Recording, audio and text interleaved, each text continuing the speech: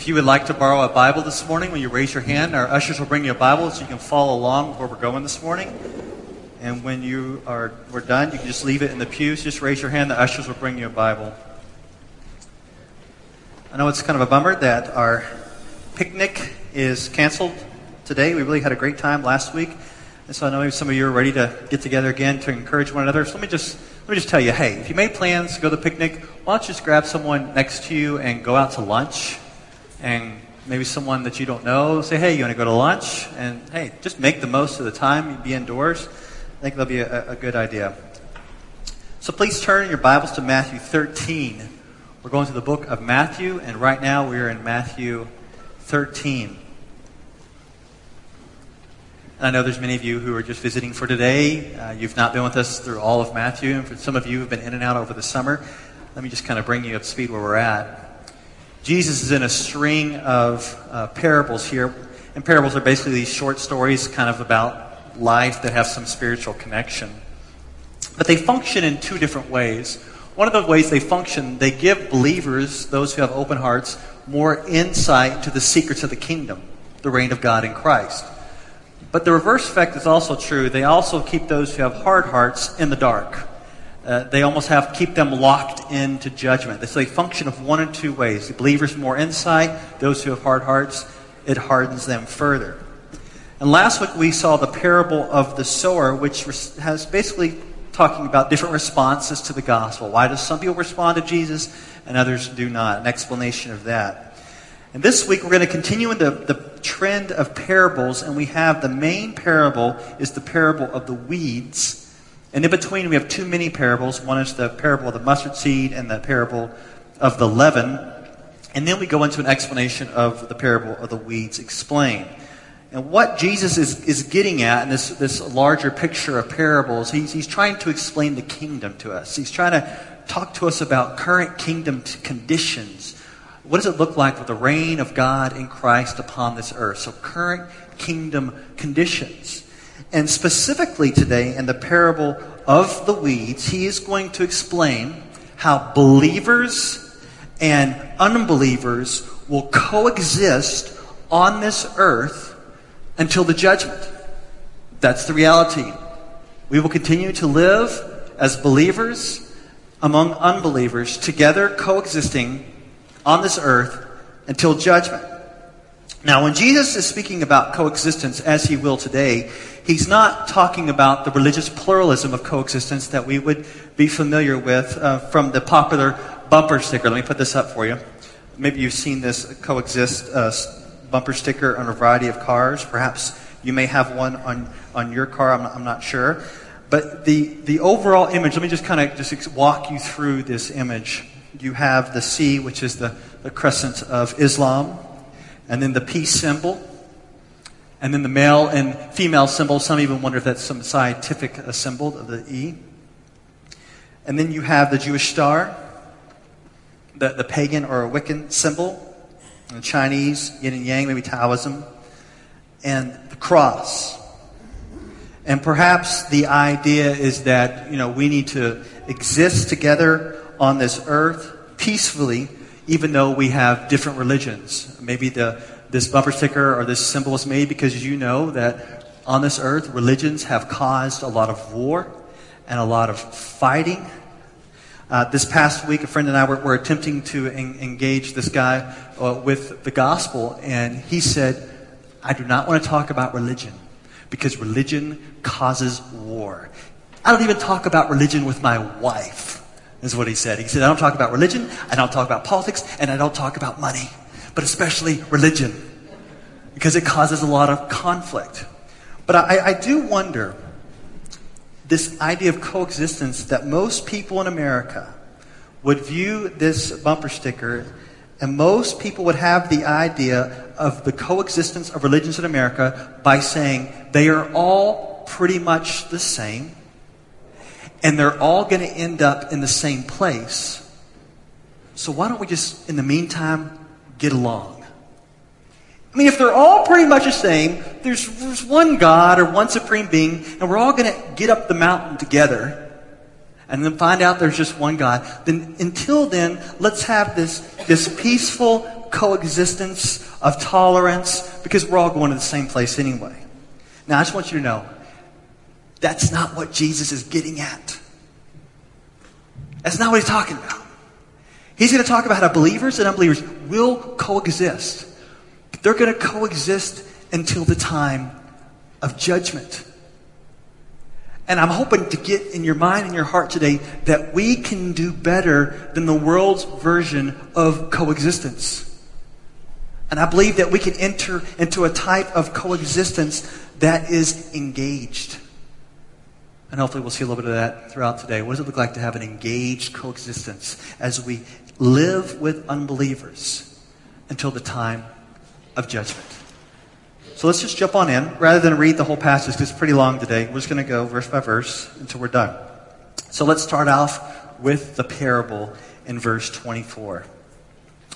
He put another parable before them, saying, "The kingdom of heaven may be compared to a man who sowed good seed in his field. But while his men were sleeping, his enemy came and sowed weeds among the wheat and went away." So Jesus is comparing the kingdom of heaven to a common occurrence at that time. It depicts an illegal activity. A man would go out to his field and he'd put out some good seed, but then his enemy, maybe it was his neighbor who hated him, would come in at night and would sow in the field something called darnel. Darnel was a wheat-like weed, which means it was a weed that would grow up looking like wheat, but when the flowers and everything came out, you could tell that it was a weed, and the weed was poisonous and very dangerous and had damaging effects. Verse 27. "And the servants of the master of the house came and said to him, 'Master, did you not sow good seed in your field? How then does it have weeds?' He said to them, 'An enemy has done this.' So the servants said to him, 'Then do you want us to go and gather them?' So the servants are like looking at the field, they're seeing stuff grow up, they're like, 'That looks like a weed. That looks like darnel. That looks like a poisonous weed.' And it's this mixed growth all over the field. They see that the field has been compromised. And they want to know, 'Master, should we go out there and start to pull up all the weeds?' And he's like, no, don't do that. Because somehow the roots during this time are all intertwined. If you pull up the weeds, you're going to pull up the wheat. The master's like, no, let's just wait until the full growth comes in. And then he says, 'No less than gathering the weeds, you root up the wheat along with them. Let both grow together until the harvest. And at harvest time I will tell the reapers, gather the weeds first and bind them in bundles to be burned, but gather the wheat into my barn.'" So the plan is wait until harvest time. At harvest time it's going to be clear, everything's going to be fully grown. We're going to take all the wheat, we're going to gather that, and we're going to put that to the barn, and then we'll take all the weeds and we're going to go and we're going to burn them. So there's a coexistence until then. But eventually there will be a separation. And a little bit, Jesus is going to give the interpretation only to his disciples, not to the crowd. But in between the parable and the interpretation, we have a little interlude here. We have a couple mini parables, and even a quote from the Old Testament. And I think these are very instructive as they talk about the small beginnings of the kingdom. Remember, Jesus is still talking about the reign of God in Christ. So let's leave that parable of the weeds alone for a bit and move into these mini parables starting in verse 31.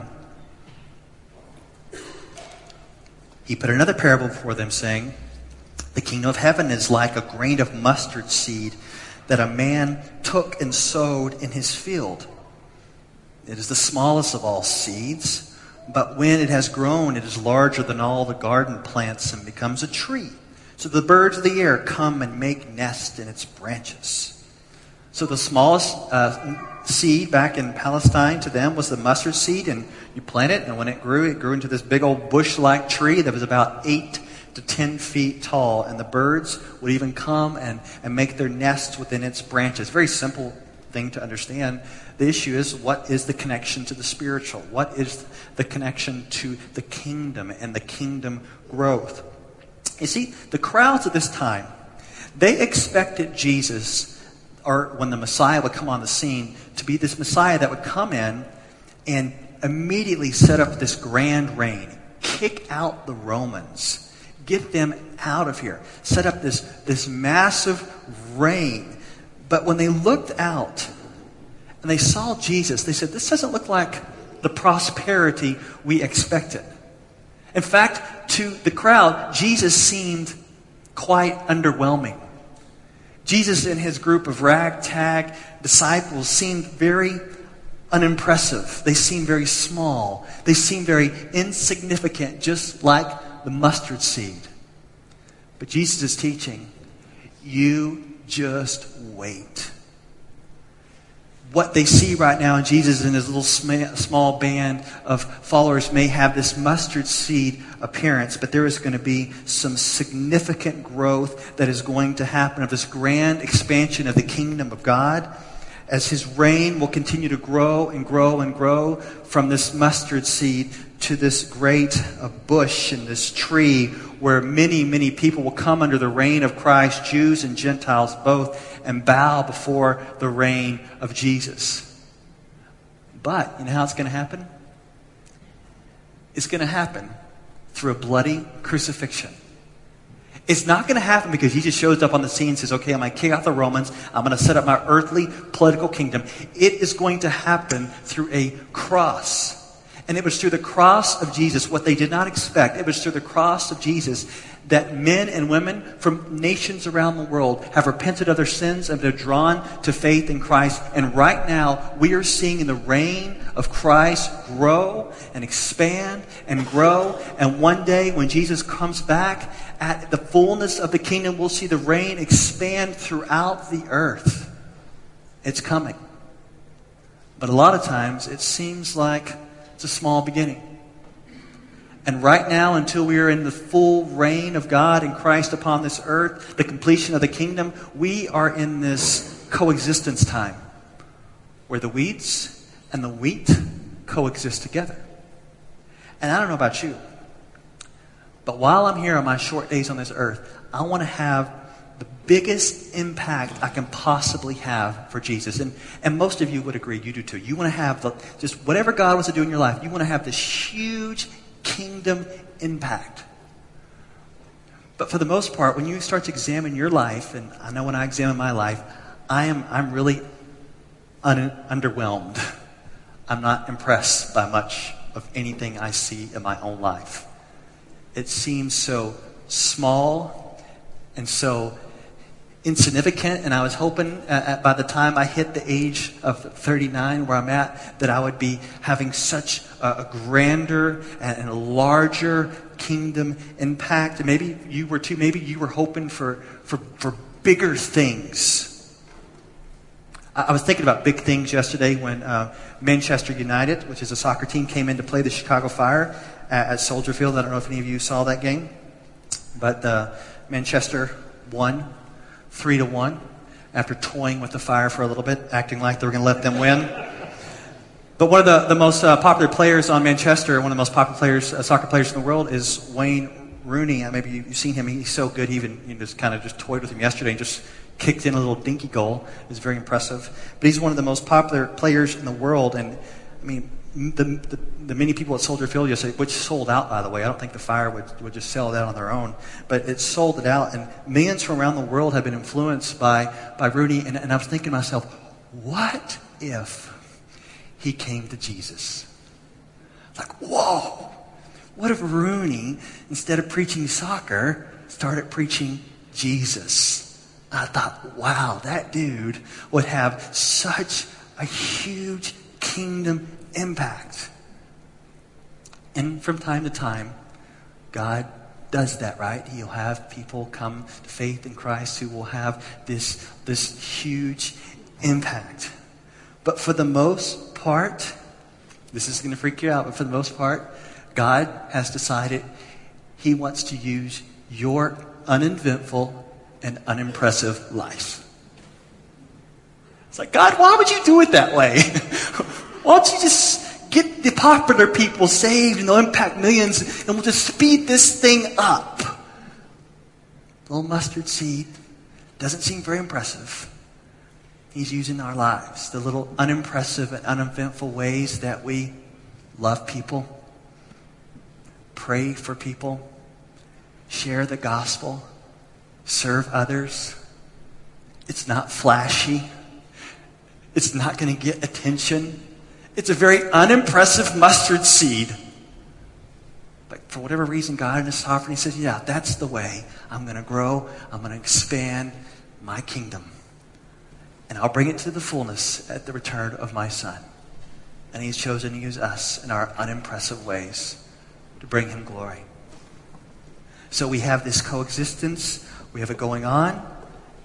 And we're having impact, even though we don't feel like it at times. Look at the other parable, verse 33. Look, this is a really short one here. He told them another parable. Don't always think of parables as really long. Here's one sentence. The kingdom of heaven is like leaven that a woman took and hid in 3 measures of flour till it was all leavened. Now, over the summer, we have kids in here, so I'm going to put up this little picture just so the kids can have some involvement with the sermon. So we have leaven. I have no idea why it's an ant and not a woman. I don't get that. But hey, it's a girl ant. So taking the leaven, putting in the dough, and somehow the leaven mixes its way through the dough, and it causes it to expand and grow. And what's interesting is that the amount that is put into the dough here could feed about 100 to 150 people in this measurements here, which is often the size of a small village. And I think what Jesus is getting at here, though seemingly small, God's reign in Christ kind of just mixes through the world and causes substantial kingdom growth. Part of one of the things we talked about here at Evanston Bible Fellowship, part of our ethos, if you're new to us, you hear a lot of us talking about our ethos. And part of our ethos is something called pervasive gospel. That is, we want the gospel to invade and pervade every area of our lives, inwardly and also outwardly. We want it to pervade every sphere of our lives. And one of the ways we want to touch on different people that we come in contact with, it's similar to the idea of salt and light, where we want to live such a godly life among unbelievers that they will give glory to our Father in heaven. And one of the areas that most of you spend your time in, for those of you who are not in school right now, but most of you spend your time at work. And you want to have a kingdom impact at work. You want to be this leaven working through the dough at work. And you're like, what? I just work at a desk all day. Or I work as a cashier. And you're like, how can I have kingdom impact? Well, I shared something with you about a year ago, and I thought I'd share it with you again. It comes from John Piper, and it talks about some ways that we can impact others at our work, because that's where you spend most of your time. So let me just go through 3 ways that you can impact others and bring attention to Christ at your work. Number 1, you can seek to do your work in such a way that Christ looks more important than your work. That's the idea of not making an idol out of your job. You can tell those at your job who have made an idol out of their work. You want to do your work with excellence, but you want to do it in such a way where your work is here and Christ is exalted here. You want to do it in such a way where Christ is exalted and looks more important in your work. Number 2, seek to make and use money in such a way that Christ looks more important than money. For the most part, those that you work with will see what you're doing with your money. They will see if you're using it for pure selfish ways, or maybe you're using it to serve others. You're serving the poor, so you're taking mission trips, or you're using it to help those who are suffering. They'll see the way that you are using the money that you make. Number 3, seek to have relationships at work where Christ looks more important than those relationships. And it doesn't mean that you're undervaluing the relationships you have at work. Actually, when you start to put Christ first, you will love people and you will serve people more, where Christ will look more important in those relationships, in the sense where you will honor Him, you will exalt Him, you'll make ethical decisions for Christ, even when it's difficult. And I think as we coexist as wheat among weeds, as we coexist with unbelievers, a lot of the time we have with them will not be in a context where we can talk directly about the gospel. And so this light, this salt, or this leaven as it mixes through the dough, this leaven in our lives as it mixes through the world must have a kingdom impact in the way that we're living, in the way that we are focusing our attention and our heart, using our money for His glory, so that Christ looks more important than our work. It looks more important than other relationships we have, and it looks more important than ultimately our job. So we're thinking about leaven. We're thinking about the kingdom expanding. And now we got to this little bitty scriptural comment in verse 34. Look at verse 34. All these things Jesus said to the crowds in parables. Indeed, He said nothing to them without a parable. This was to fulfill what was spoken by the prophet. I will open my mouth in parables. I will utter what has been hidden since the foundation of the world. It's a quote from Psalm 78:2, and it's from Asaph, who was considered a prophet. Asaph was authorized by God to speak this revelation that was previously hidden. In the same way, Jesus spoke in a hidden and a veiled way to the crowd, but He was authorized by God to not keep it hidden, but reveal it to His disciples. And it's a simple quote here that kind of bridges the gap from the parable of the weeds that was just given to the crowd. The crowd did not receive the interpretation. And now we swing over to the interpretation of the weeds. Look at the interpretation Jesus gave His disciples. Verse 36. Then He left the crowds and went to the house. And His disciples came to Him, saying, "Explain to us the parable of the weeds of the field." He answered, "The one who sows the good seed is the Son of Man. The field is the world, and the good seed is the sons of the kingdom. The weeds are the sons of the evil one, and the enemy who sowed them is the devil. The harvest is the end of the age, and the reapers are angels." Okay, let's stop there. Just pause for a moment. Let's start making the connections. Connecting from the earthly to the spiritual. What's he saying here? Okay. The field is the world. It's not the church. Those of you who heard a popular interpretation, this is the church. No, he's talking about the world. So Jesus is the sower, but He's called the Son of Man here. Why is He called the Son of Man? Well, this is a reference back to the Old Testament, Daniel 7:13 and 14, where the Son of Man is the sovereign one with all authority and ability to rule this eternal kingdom. So we have the field, the world. The sower is the Son of Man. He sows the good seed, but in this context, the seed is if you see it there, the sons of the kingdom. It's believers. Now the enemy, the one who committed the crime, the enemy is the one who came in, and it's the devil. He's the enemy. And the weeds that he sowed are his children, the sons of the evil one, unbelievers. So the harvest is the end of the age judgment, and the servants who reap are the angels. So we got the field, it's the world. Jesus, the Son of Man, sowing believers, wheat. We have Satan sowing his children, the sons of the evil one, weeds. They're going to grow up together until the harvest, until it's complete. Then the angels are going to come, and they're going to participate in the judgment. Once again, simple parable to understand. It's about the coexistence of believers and non-believers until the judgment.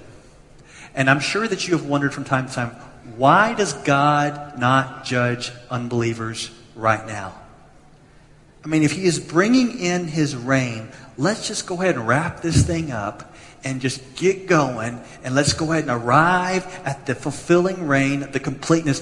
Why does He allow the unbelievers to still exist right now? You know, when we are out, some people in this church, when we're out sharing the gospel with people who don't know Jesus, or many of the students are on campus, they'll do something called one question. Like, if they'll ask somebody, if you could ask God one question, what would it be?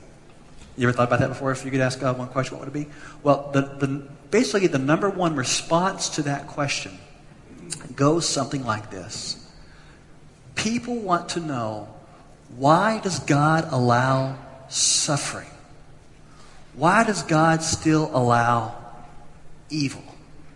I mean, when we're out asking that question, people who don't know Jesus, I mean, it's almost like That's the number one asked question. Why, God, why do you still allow evil? Why do you still allow suffering? And that's a great question. And there are a variety of ways that you could answer that question. But I think one of the things that we need to stress to those that we love and care about who do not yet have a relationship with Jesus is by simply saying to them that God is patient. He hasn't brought in his full reign yet. He hasn't brought in his ultimate judgment yet. He is patient, and he still wants people to repent and come into a relationship with him. So rather than coming in, bringing in the full reign and just wiping out all the unbelievers, God's patience right now is seen because he wants people to repent. And I think we should stress to those we love, until the full judgment, there is going to be a window of mercy.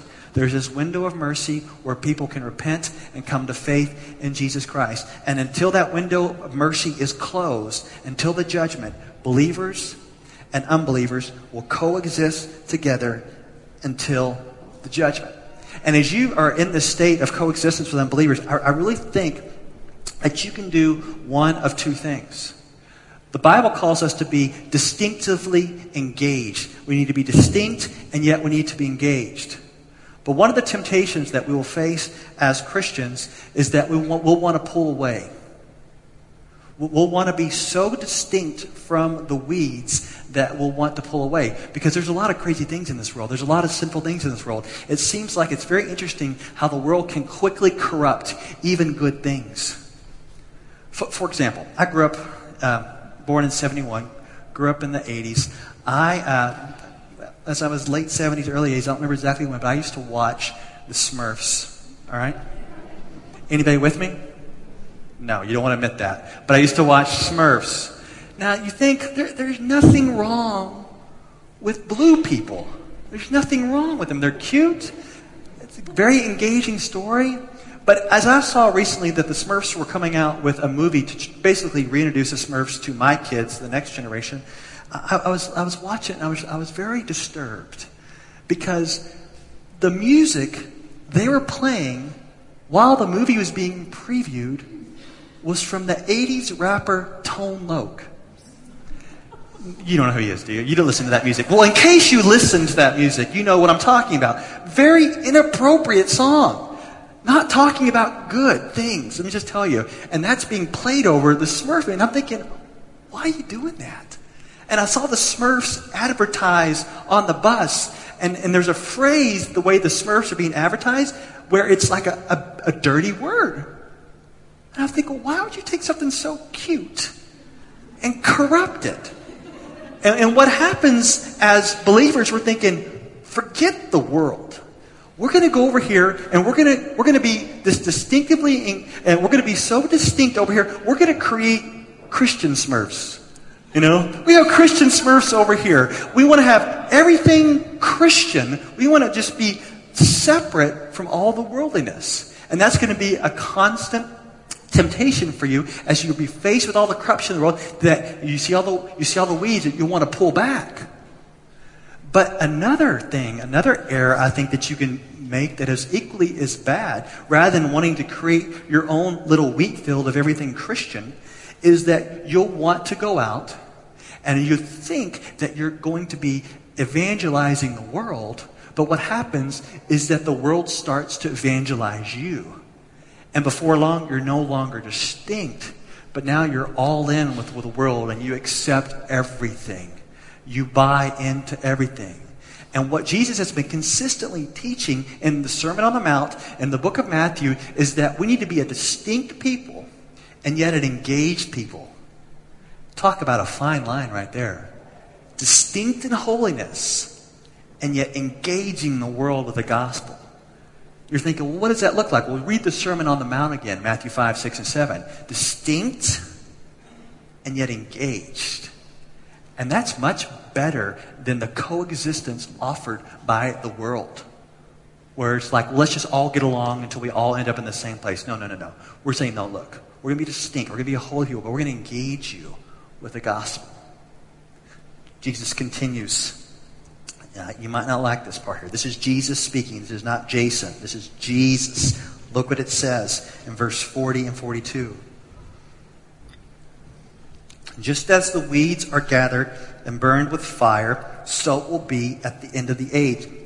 The Son of Man will send his angels, and they will gather out of his kingdom all causes of sin and all lawbreakers, and throw them into the fiery furnace. In that place there will be weeping and gnashing of teeth. It's Jesus talking. It's Jesus. That's not me. That's Jesus. He's talking about hell, and he talks about it a lot.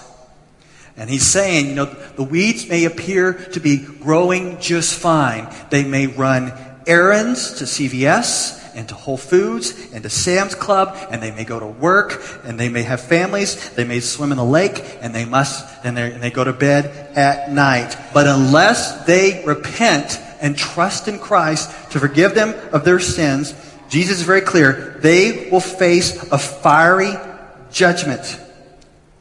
And it's very ironic that it's the angels taking place in the judgment. The angels that are often depicted as these cute little figurines in your home. No, they're going to take part in judgment, in the fiery judgment. So these angels are going to gather the weeds. It says all causes of sin and all lawbreakers. Then those will be gathered, and they're going to be thrown into this fiery furnace of God's judgment. And this place will be one of great weeping, and it says gnashing of teeth from all the pain and all the suffering. And this is the reality of hell. Hell is a literal place of judgment. I was talking to someone recently. I said, "What's hell to you?" He said, "Hell is hell on this earth." And yet, we face a lot of hell on this earth and a lot of suffering, but there is a literal place of suffering called hell. Now, let's try to understand what's going on here. Let's try to understand hell a bit. This past week, this is crazy. I was talking to this woman about Jesus. A friend and I were asking her a question. This is classic. Okay, it's going to go down. I don't need to forget this. So, I was talking to her about Jesus, and my friend and I, we asked her, "What is the central message of the Bible?" And she said, "Oh, I got this one." She said, between the ages of 5 and 10 years old, I had a Baptist babysitter. And my Baptist babysitter said, "Because your mom smokes, she's going to hell. And because you listen to Boy George, you're going to hell." Now, if you don't know who Boy George is, you can ask your parents. But before we continued to engage with this woman, we had to stop and we said, "Do you still like Boy George?" And of course, she said no. But isn't it interesting that she thinks the central message of the Bible is that because her mom smokes and she likes Boy George, they're going to hell? That's the central message of the Bible? Are you serious? But a lot of our unbelieving friends and family members think that's the central message of the Bible. You are going to hell. Have a good day. How did that happen? Is that the central message? And yet, the gospel, as we know, is God's rescue mission of love. Clearly, God was compelled and moved out of love. He sent his son, Jesus, into the world so that humans don't have to perish and go to hell. He sent his son Jesus to live this perfect life that we couldn't live, died on the cross in our place, was buried, rose again. And the message, you repent of your sins, put your faith in Christ. God's wrath is turned away from you. You can be welcomed into joy. You can be welcomed into forgiveness. You can have a relationship of joy with God. That is the greatest message ever. You don't have to go to hell. You can be forgiven. You can know God. There can be great joy. And yes, hell is still part of the message. Because if you reject Jesus, if you reject God's offer of love to reconcile you to him, you will spend forever separated from his holiness in a place called hell. But as Christians, it's part of our message to talk about hell, but we don't talk about hell and just lift up hell all the time, so where they go away and think the central message of the Bible is, you're going to hell. No, the central message of the Bible is Jesus. And yes, if you don't repent, you don't believe him, you will go to hell. So let's exalt and lift up Jesus. And it's kind of ironic. I know we're not going to do it today, but we're talking about hell, and then we were going to go have this nice, cordial picnic. It's like, man, is there some disconnect in our life? Like, really? We're going to talk about hell, and then we're going to go have a picnic. It's like, should we feel guilty about having the picnic? Does Jesus trying to ruin our picnic? I mean, what should we think about that? But that's always going to be the reality in our world. There is going to be weeds and wheat together. And part of us, we want to think, well, let's just put that out of our mind so we can enjoy ourselves. Let's just not think about that. Let's just lop off those verses that talk about hell. But I think the reality of hell can do two things for us. One, it can make us have a supreme amount of joy in the gospel, right? Praise God, he rescued us from his wrath by sending his son, so we are not going to spend forever in hell. This is a good thing. We can have joy. So we don't need to ignore hell. We need to praise God that the wrath of God was satisfied in Jesus. We can rejoice, right? So it should give us joy. But at the same time, hell should make us urgent and should give us a sense of urgency, because people we love, people we care about, they really are going to hell. I was reading a book this week by Francis Chan. Let me put this up for you. It's a book called Erasing Hell. It's a response to Rob Bell's book, Love Wins. If you don't know what that is, don't worry about it. But you can get this one. It's a good one. Erasing Hell. In this book, I'm going to put up a quote here from Chan as he's talking about the reality of hell. Put this quote up for you. He says, "We shouldn't go on with life as usual. A sense of urgency over the reality of hell should recharge our passion for the gospel as it did for Paul, who, knowing the fear of the Lord, persuaded people to believe." Now, I know we want to put out of our minds this reality of hell as we coexist with people who right now are going there.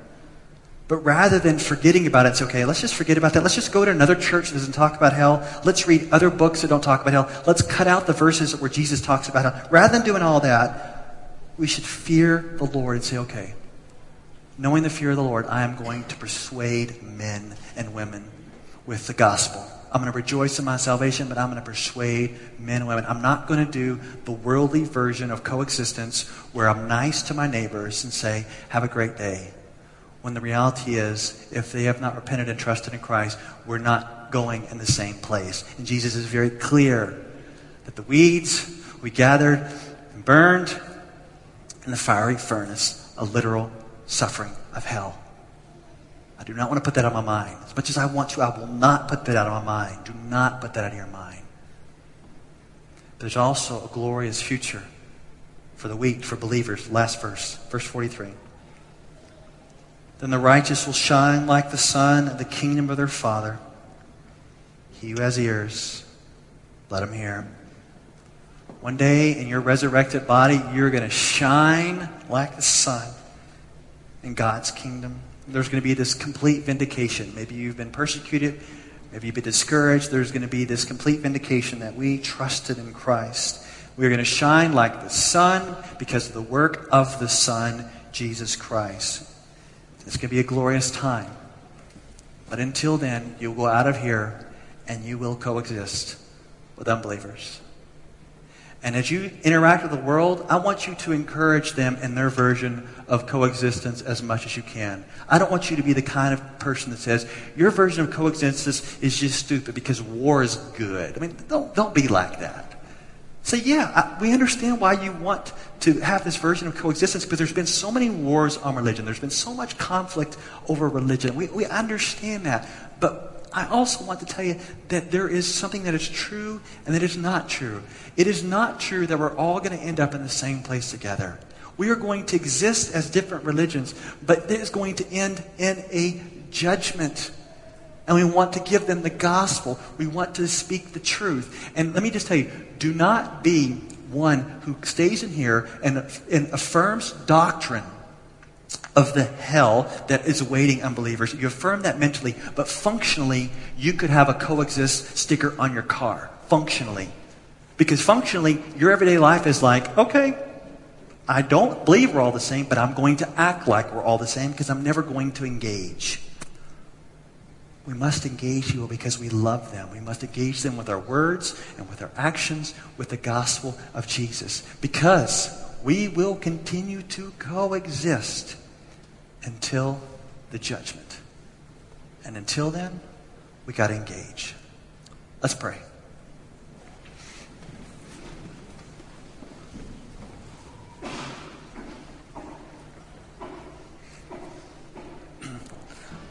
Lord, it just does not seem like it would be loving to participate in a version of coexistence that left off your truth, that left off the reality of what happens next. We rejoice in the gospel, and we rejoice that you've made us ambassadors to take your truth to those who do not know you.